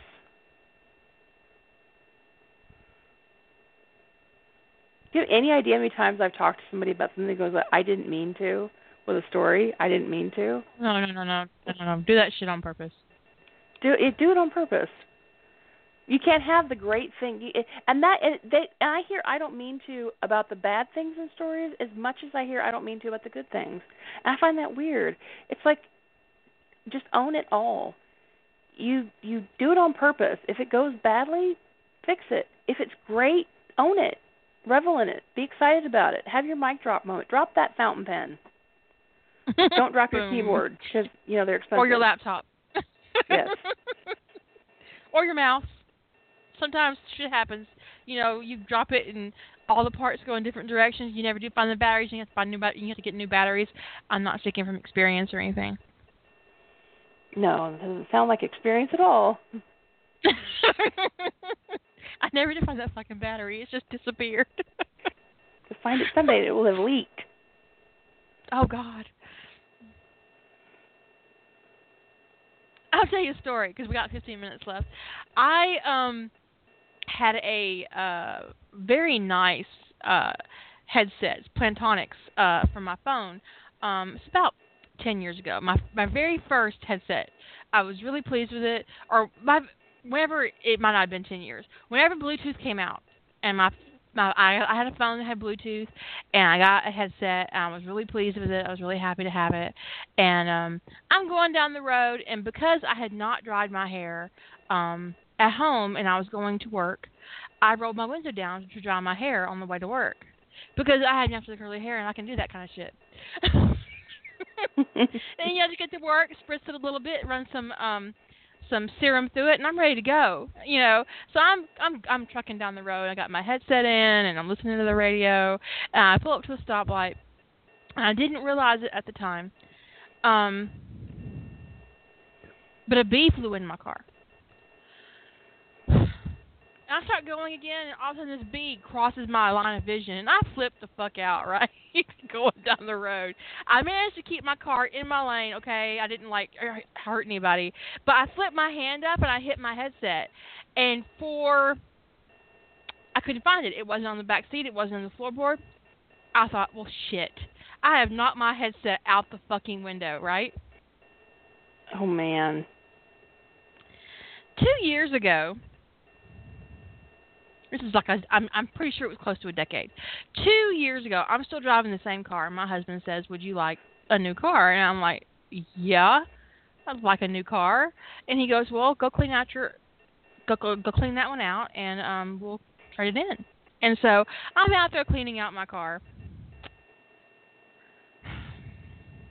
and I'm in the back seat. And I have kind of laid down on the back seat to make sure I don't have any, a Coke can or something that's gone under the seat, because I don't want people at the dealership to think I'm a slob.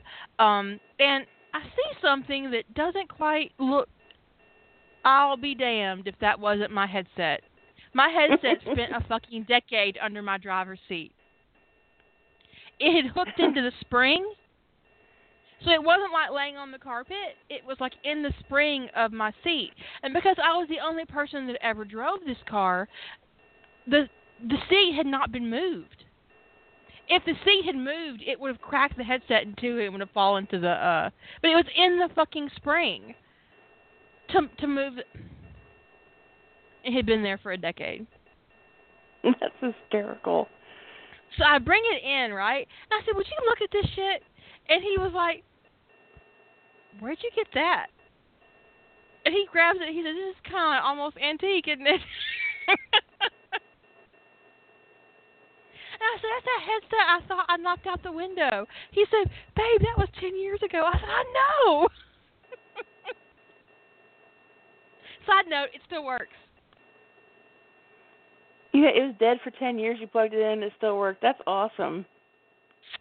Still worked. Plantronics. Can't buy anything better, I swear.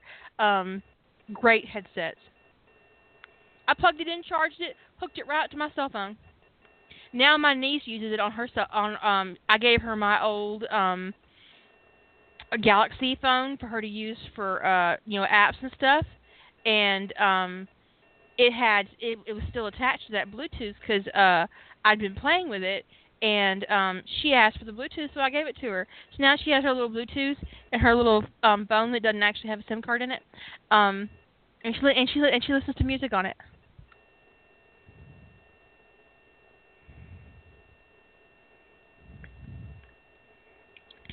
Nine years old, looking like she's 30. That's a tough headset. It was under my fucking car seat. It wasn't even that dusty because I vacuum my car pretty regularly. It was just in the spring. It must have bounced.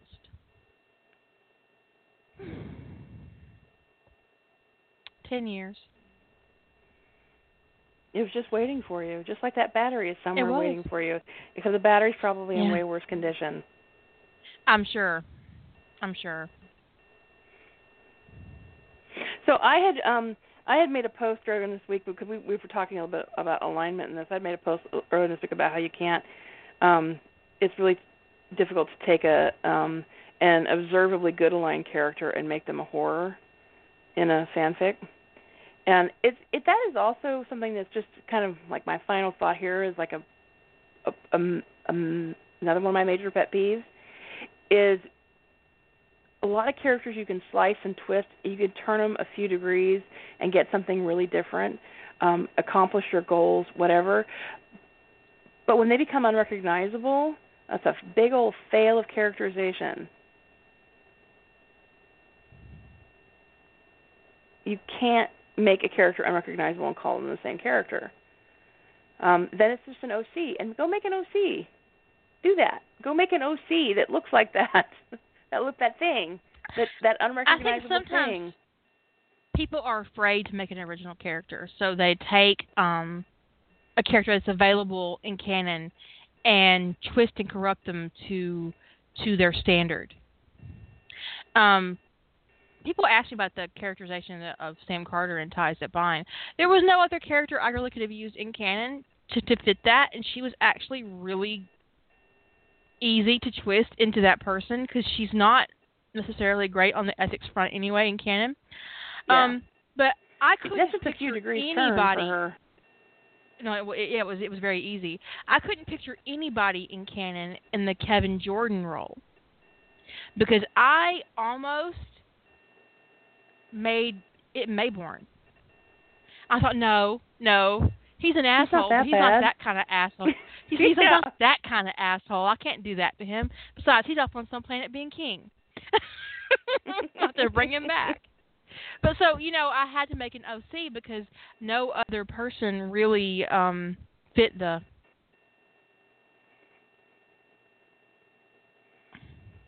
mark. Yeah, and I know, and we've talked before about how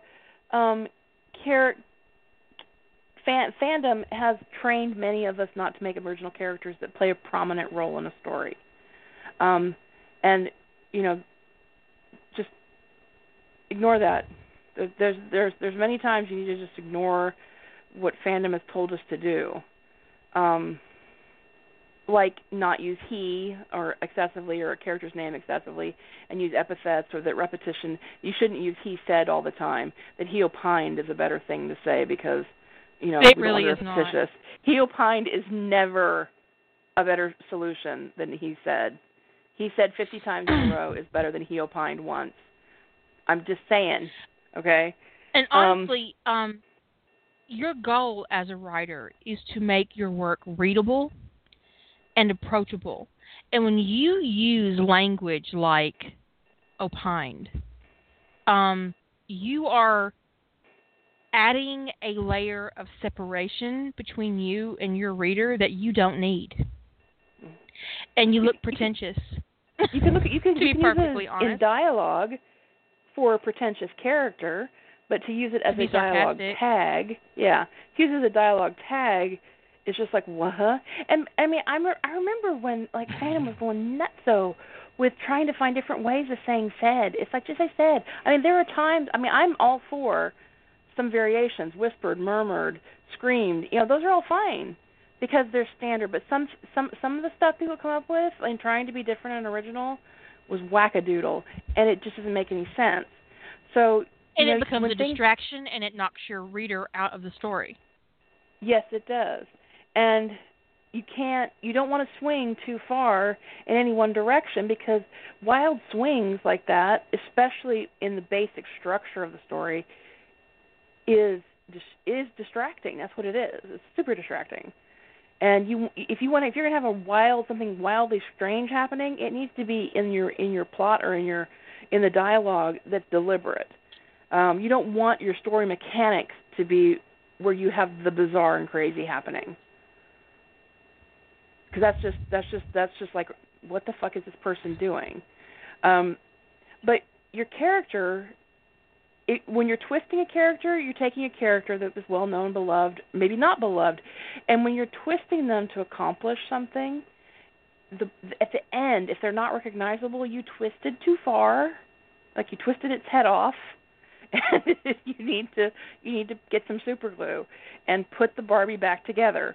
Because we can't recognize it anymore. And if it's not recognizable, then it's not the same character, and then that's not characterization.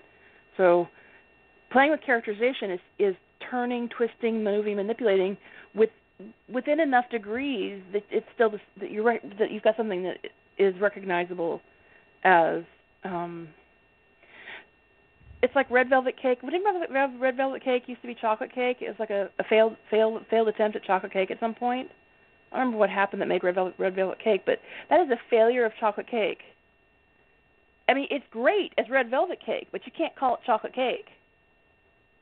Not even if you leave the red dye out. Right. You have to call it. You have to once you have made that red velvet cake, you have to call it chocolate. You have to call it red velvet because that's what it is. You can't call it chocolate cake anymore. It is no longer failed chocolate cake. So, you know, if you were going to take Harry Potter and you were going to put him raised in America and you were going to give him a different name and you were going to give him blonde hair and blue eyes, there comes a point, and make him non-magical and have him like, you know, running a coffee shop. There comes a point in these changes that you're making when it's not chocolate cake anymore, it's red velvet. You know, it's different. It's an original character, and you might as well just call it what it is. And if you don't have enough dye, it's pink velvet. That's true, pink velvet cake, which isn't quite as satisfying. It feels like you're having some sort of love affair with Valentine's Day, and it's kind of creepy. Pro tip, if you don't have enough dye and you end up with pink, put some strawberries in it. You can't go wrong. There you go. You never go wrong with throwing some strawberries and things that are pink. Strawberries, chocolate cake, you just can't go wrong. There's a little cocoa powder in your cake, and you got strawberries. You do some cream cheese icing. No one's going to care that cake is pink. Yeah, but bending a character is fun. It is super fun. Somebody wrote a story where Tony's a serial killer, and it was awesome. It was still Tony, but it was like deranged. Story. It was deranged, crazy Tony, who was like Dexter kind of thing. And didn't he and Dexter met? And it's like, how do you like to kill people? Well, I like to do it this way. Are you going to take care of this body? No, this one's on me. I mean, it was awesome. And Gibbs has been keeping him in check all these years, and Gibbs knows he's a killer. It's just killer. Then Gibbs took his siesta. Yeah, and Gibbs goes on siesta, who's been keeping Tony in check, and Tony's like, what am I going to do? I mean, that is the most twisted I've seen Tony, and it was still Tony. But can you go too far with turning a character? Yes, you can go too far to where it's no longer Tony. So that's a great example of someone turning a character about as far as you can turn them, and you're sitting there going, yes, that is so weird and so wonderful at the same time. So when you're practicing your characterization, you know, just try to figure out where that line is, you know, where between... And that line is you need to figure out what parts of your character are fundamental to them. What makes Tony Tony? And if you keep those elements, you can make him a serial killer. You can make him an MI5 agent. You can make him a detective in Hawaii who boned a really hot Navy SEAL. You can do all these things if you keep your fundamentals. Keep your fundamentals. That is super important. We're down to 1 minute and 15 seconds. What is the name of that fic where Tony's a serial killer? I do not remember. Let me see if I'm going to go look. I'm going to go look. Stay in, even if the show ends, Kristen, stay in chat. I'm going to find it because I'm pretty sure it's a crossover with Dexter, and there can't be that many.